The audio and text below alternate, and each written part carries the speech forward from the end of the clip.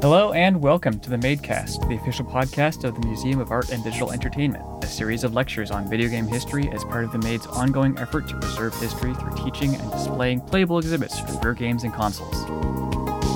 While life in the time of COVID has forced us to close our doors, the support of people like you has allowed us to continue to bring history to you through lectures and interviews like the ones you'll hear in a few minutes. I'm Red. I'm Miles. I'm Chin. And I'm Anthony. This week, we are covering a bit of history about one of the most standout arcade games of 1983, Dragon's Lair. Dragon's Lair. This is going to be a fun one. It's a really interesting game if you haven't checked it out. There's many ports playable on like new gen consoles as well, but the arcade standout was definitely one of the biggest standout of the time. I mean, there was games like Pac-Man and Pole Position and Track and Field were like the standout games. Spy Hunter was one of the big games of that year, but they were all 8-bit and none of them were quite as standout as the Laserdisc format of Dragon's Lair. But we'll get more into that in a little bit. But first, here's some news. So, with your weekly update on Elden Ring progress, the unrestricted speedrun is now under 7 minutes. What I mean by that is that the unrestricted category allows for the zip glitch, which was found recently in Elden Ring, which basically through a combination of lining up animation loops and some issue with transitioning between animations and stepping forward during that, you can, in a 13 frame window, teleport vast distances just by blocking and walking forward. It's so crazy. If you have no idea of even if you play the game, you probably will have no idea how it's working. It just looks like someone is doing some random stuff, keep staring at the same direction, and then you just pop in another place and the boss is dead. It just... It really does look like magic. Yeah. It doesn't look like he's not playing it almost looks like he's cheating. I mean... Well, Elden Ring is quite a magical world, so I think it lends itself pretty nicely. But it's also such a huge map. I mean, I'm still surprised that it's 7 minutes of how fast you can traverse the entire thing. Turns out you don't actually need to do that much to get to the end screen. Apparently not. Just get good. You know, that's the whole theme of the Dark Souls. The Soulsborne genre, just get good. G-D, good. Well, if you want to take a look at it, you can go check it out yourself. I'm sure I'm sure you can check it out on YouTube, other video streaming services. But we also have a new delay for The Witcher 3's next gen version. Did they have an idea of when they delayed it to, or is it just an indefinite delay? It is indefinitely delayed.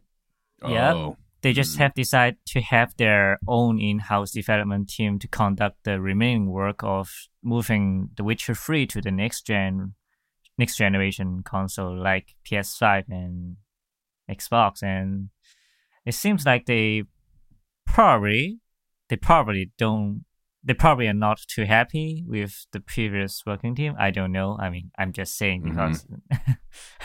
Given these circumstances, and definitely delaying it and then taking control. So yeah. I mean, at least they didn't go kind of like the Rockstar route when they released the mobile versions of all of the other ones and just accept low poly slap-ons of people's faces. So maybe it'll be good.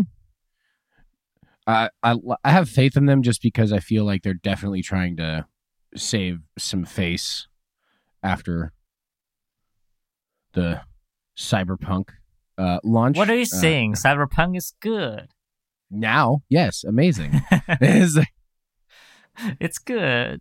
It is. It's really good now. It'll be better in 4 years when I play it. Yes. Yes. It's a living world. It's very great. I mean, it's very awesome. Well, I'm holding out hope for them. I mean, I think they've felt the gravity of messing up with the launch. So I think they've taken it in stride. Well, we'll see. In other news, Pokemon Go developer Niantic has a new game called Peridot. It's more like a game that I don't know whether you have played some like Nintendo Dogs or other stuff when it's on DS. So you're able to have your pet dogs in Nintendo DS.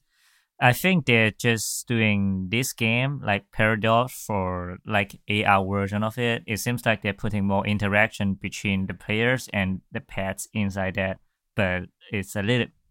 Meanwhile, it's Niantic. They're always doing stuff like Pokemon Go. Yeah, it'll be exciting. I mean, I played a lot of Nintendogs when I was younger. I created my little puppy that ran away in there, and I named him the same name. Oh, and it was cute until he just kept doing the same tricks, and he was trapped in my DS for a very long time. So, still very good. In other new news, we have the trailer for Kingdom Hearts 4, which was released. Brings Sora into like a cityscape, like real world, modern cityscape with cars. A giant Heartless appears inside there, and there's another mysterious new girl who's trying to send Sora back to their home world. It's gonna be interesting. I mean, I don't know if I'll pick it up right away. I don't actually play Kingdom Hearts, but looking at that trailer gives me some flashbacks of some like early trailer for some games, which is called Final Fantasy 15. Yes. Very much like that. I mean, it's the same people. Yeah, let's hope it doesn't end the same way. I don't want to be in a hallway. I still haven't finished 15 because I'm just enjoying the open world as much as I can, and I don't want to go back to I don't want to go back. I don't want to go back to a hallway and fight a game in a tightly compact area. But the story I liked. It was a really cool world and environment. But we'll see with Kingdom Hearts 4. I'm very curious. Not excited necessarily because of how 3 left a taste in my mouth, but we'll see. In other and final little bit of news, we do have a new Monkey Island game. I believe it's getting remade onto new modern consoles now. This one is going to be really big news. Miles, you are a resident Monkey Island expert. Would you like to explain to the people a little bit more about what this kind of means? So, on April Fool's Day, Ron Gilbert announced that he was making a new Monkey Island game, and everyone thought, "Oh, okay, yeah, whatever, Ron. It's April Fool's. We're not gonna bite." A couple days later, it was revealed to actually be real, with a real trailer for Return to Monkey Island. It's going to be much like the first 2 Monkey Island titles. Ron Gilbert is returning. Dave Grossman is back to co-write. Composers Michael Land, Peter McDonald, and Clint Bajalkin are writing the music again. So a lot of the original team is back. Yes. It's another modern point-and-click adventure game. Ron Gilbert has already done a couple of these in the past. Was it him that did... there was one that was done sort of in the same style and with a couple of LucasArts alumni. Thimbleweed Park, which I think I talked about when we were talking about adventure games. Yes. And so if the new Monkey Island is going to be anything like that, but with Monkey Island coat of paint on it, I am very happy. These adventure games still manage to be top notch. They bring back a lot of the old charm and a lot of new polish.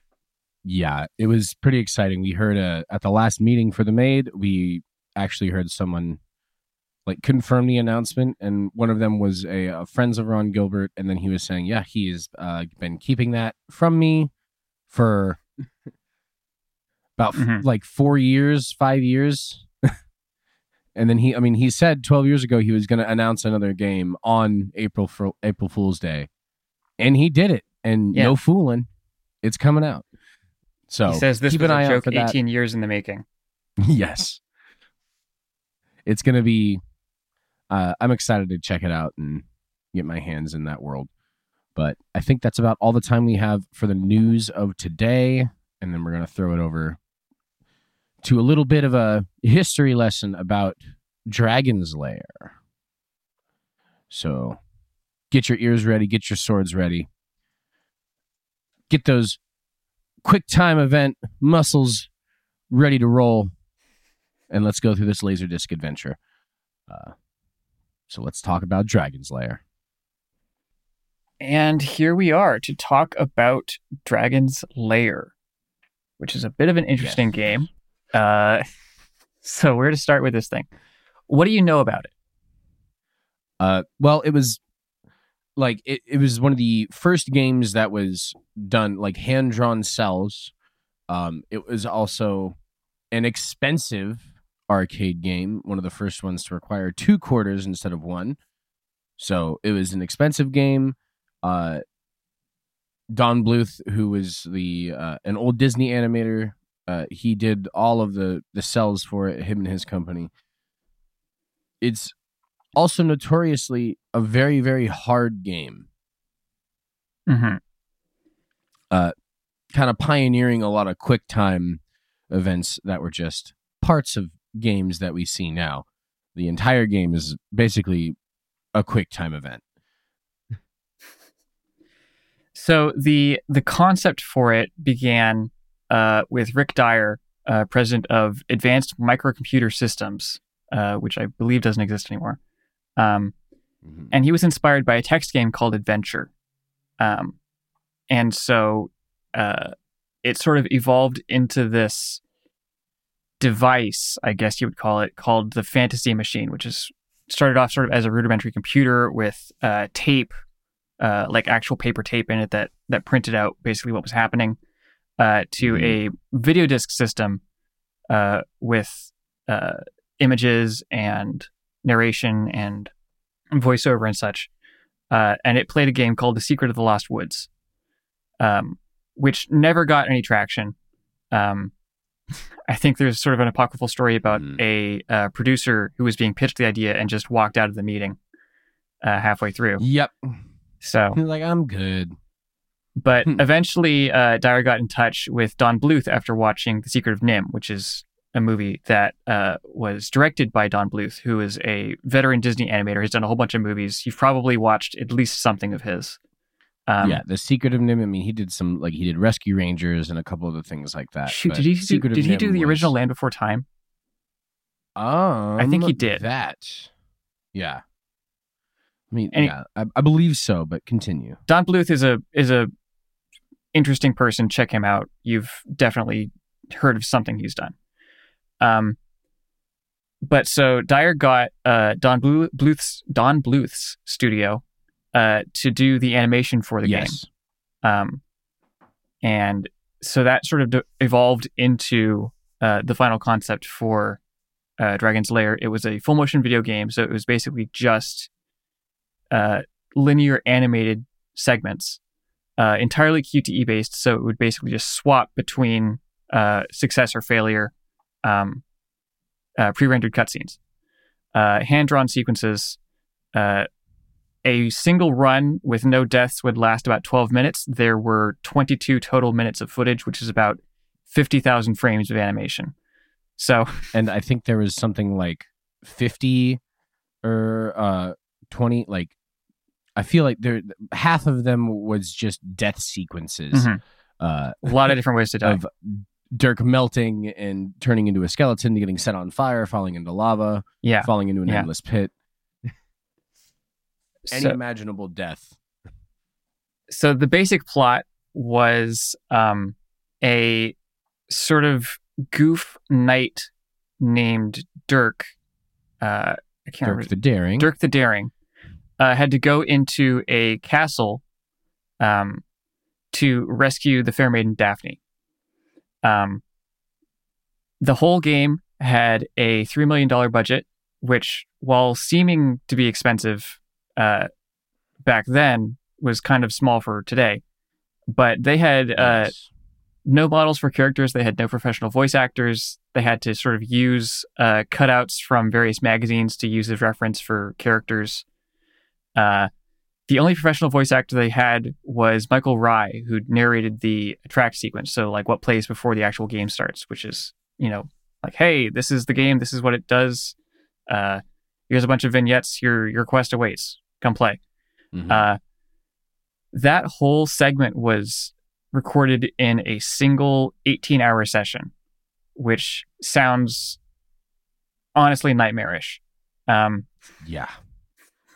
Just an entire full day of just sitting in a booth, like just talking into a microphone and getting every little sequence done right and notes on every little thing. Along that same line, the music and sound effects were scored and performed by Chris Stone. Everything was done basically with a synthesizer or with a sort of an emulator. Mm-hmm.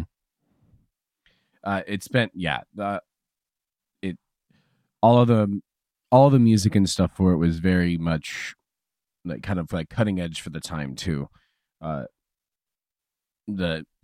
I forget exactly which synthesizer was used, but it was very classic 1980s adventure with like synth strings, a little bit of keyboards, some horns, and a couple of compressed drum lines.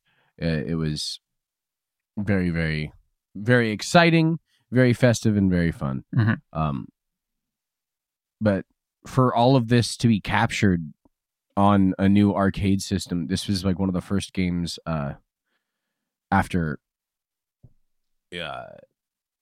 this is one of the first games that was inspired by that used Laserdisc as its initial thing. It was inspired by the game Astron Belt by Sega, which also used a Laserdisc to do like much higher quality graphics of everything that you were able to see. So essentially, imagine being in an arcade in 1983. You're seeing games like Pole Position, Pac-Man, Spy Hunter, just huge names in games like Track and Field, but 8-bit, and they're still fun to play. And then this fully like animated movie looking video game comes into the system, and you're able to actually check out essentially movie quality graphics, kind of like we're seeing in a lot of today's video games, just as a blanket. But it was one of the most standout games, like in the arcades. Lines just like stood up around it. It was so popular to a point where people hooked up a second monitor on top of the cabinet so the audience could watch the movement and check it out. Like hours long queue times. It was an extremely popular sensation. Extremely popular and expensive.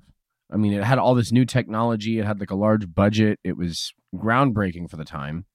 But it used the Laserdisc format, which was a precursor to like CDs, the compact discs.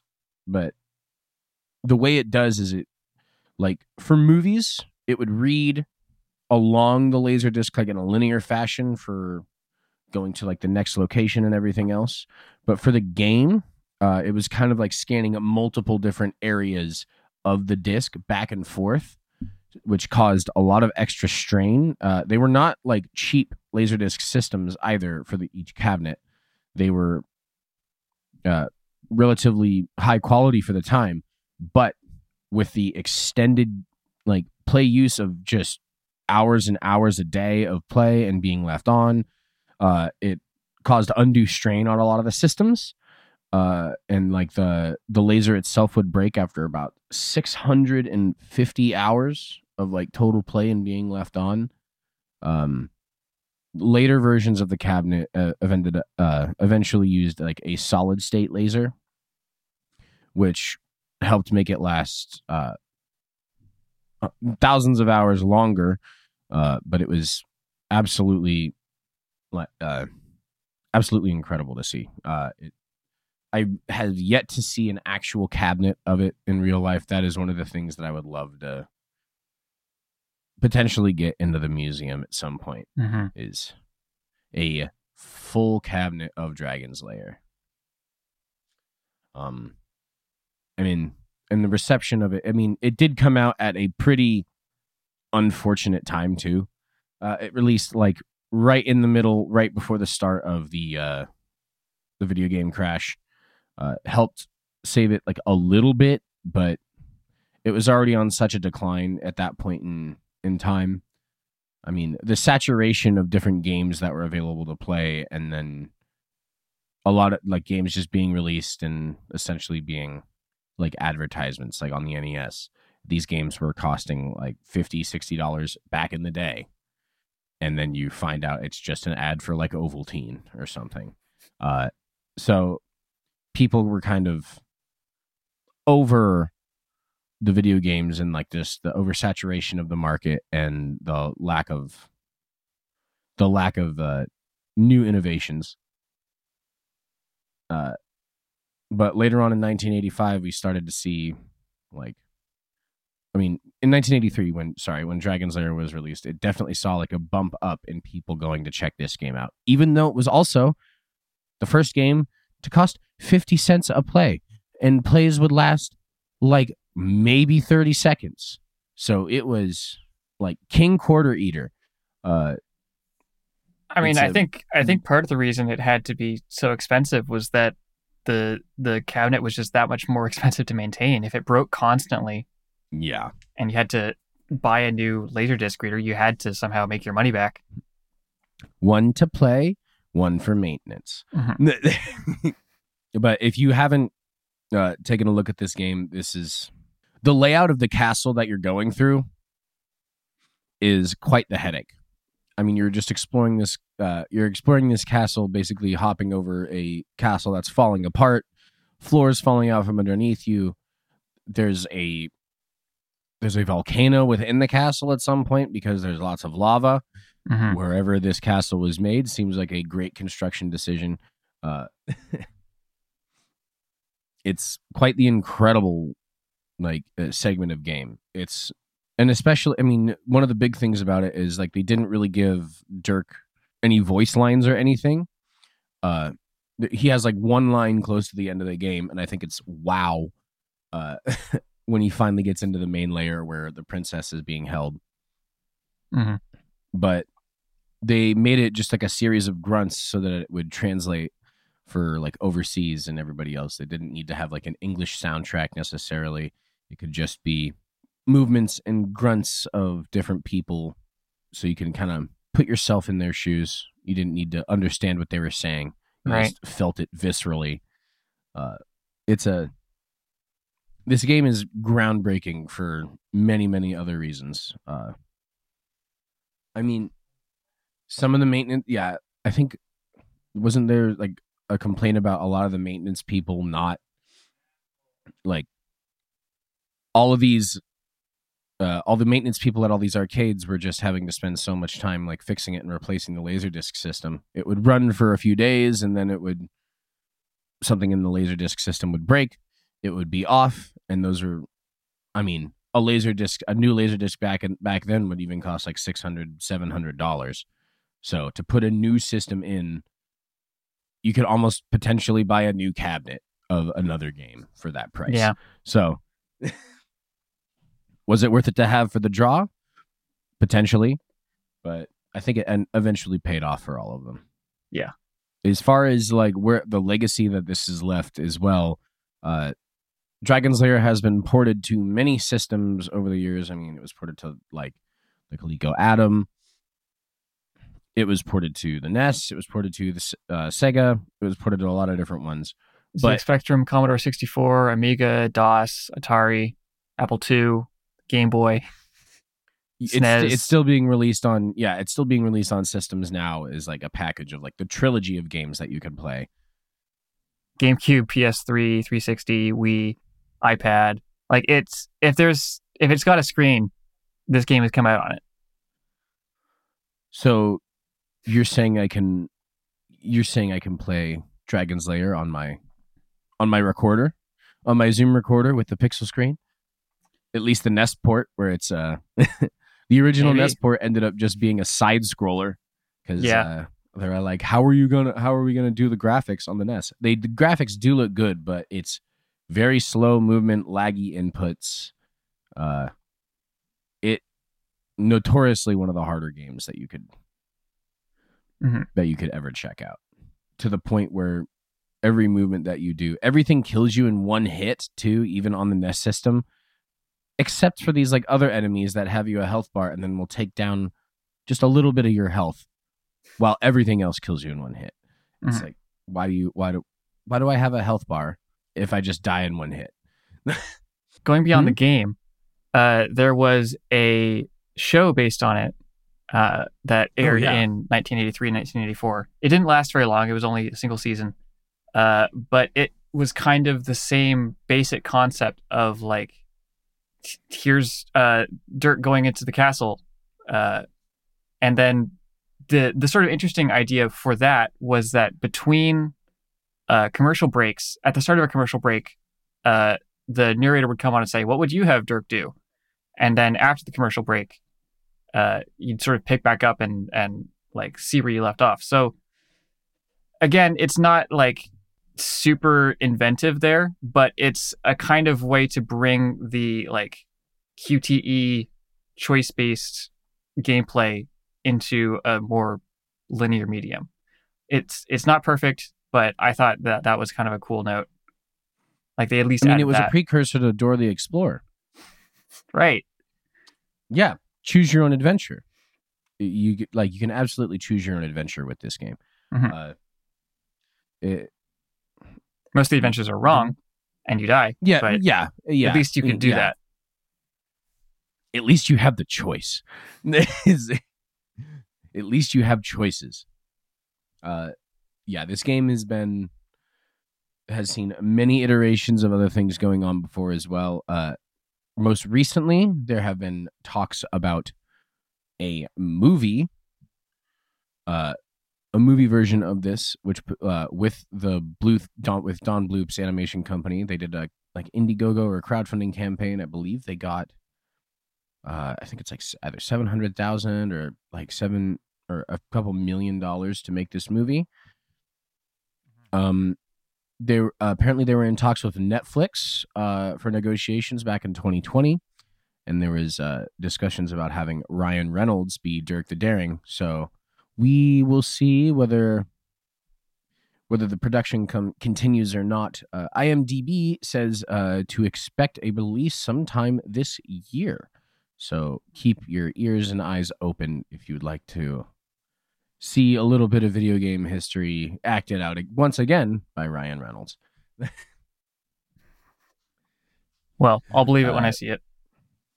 Yes, as everything. I mean, but hey, you now see Monkey Island, a return to Monkey Island. So yeah, there is still hope.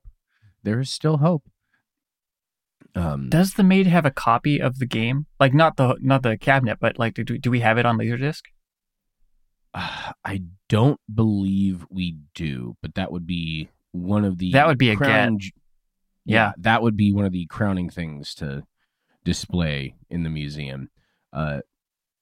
If you know anybody who's like looking to preserve one or donate, at least have it on display at the museum, send us an email to info@themaid.org.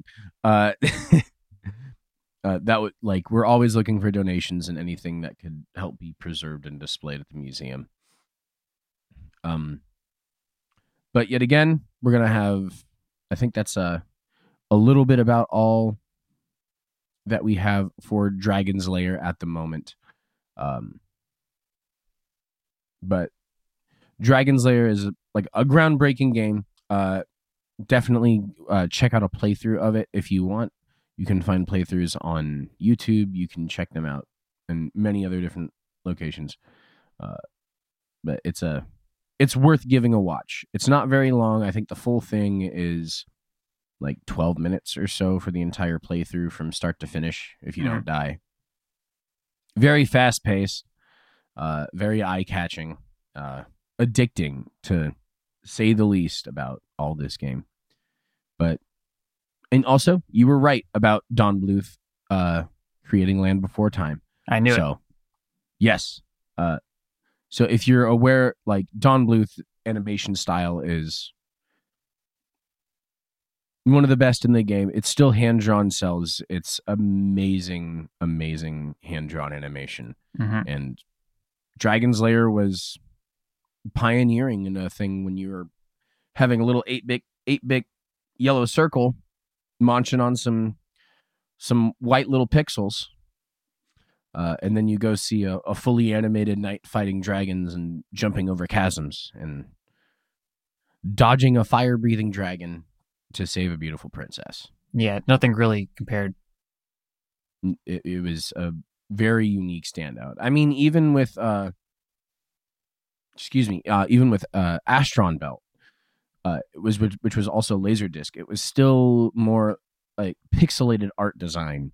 It was very like 2D linear, but it was still not quite as like fully fleshed out and animated like each of these cells were. It's also interesting just to think about having a game like this just randomize each encounter each different time. It's very much nowadays it would kind of be like a play along movie. But it's leaves more to be desired. For today's interactivity on games, then it was definitely pioneering for its time, but we have evolved in many different ways since then. But I think that's about it for the history of Dragon's Lair. Let us know if you have any more info, and we'll talk about wrapping this up. I hope everybody enjoyed the little bit of fun facts about Dragon's Lair and some of the history involved with that beautiful cell animated game. It's still a really cool story, and it's still hard as heck and fun to play. But and hey, it looks pretty. It looks really cool. It was groundbreaking at its time. I don't think it's a fun game. It's very hard. It's very hard. You need ridiculous reaction time in order to take care of this game. But I digress. It still left its mark, especially at the time. But before we close out this episode, has anybody been playing anything fun? It's like I've been playing Elden Ring. I wouldn't necessarily classify it as fun. It's cathartic. I started playing Deep Rock Galactic with my friends again. A new season has started. They've got a battle pass and a bunch of new content. So it's shaping up to be fun again. To be fun again. Well, so Deep Rock Galactic is kind of like Left 4 Dead. It's like those style of games where it's basically you get dropped into a location, you have an objective. There are hordes of enemies who come to fight you while you try and do your thing. It's fun. There's a lot of traversal mechanics. There's a lot of fun that you can have with communicating with players and gathering all the materials you can, because you're dwarven miners. You're mining in space basically.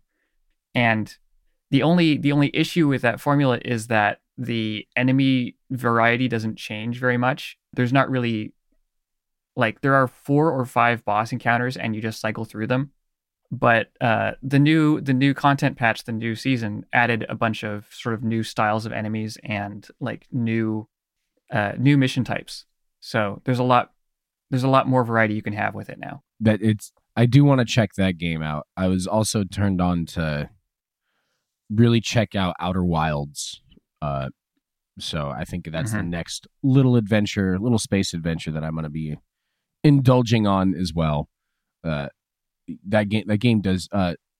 Sorry, what was the Black Rock? No, not Black Rock. Deep Rock Galactic. Deep Rock. Do they have a rock themed soundtrack as well? Oh, the soundtrack is actually really good. It's not Doom. It's not the new Doom soundtracks, but it gives me sort of the same energy of like, this is like, the composer did not need to go as hard as he did. Okay. Like it is good music.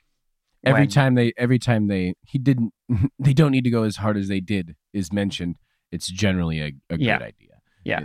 No, when all the bug aliens are swarming you, the soundtrack is going hard. It's great. Alrighty. Might have to check that out with you and hop on in a little bit too.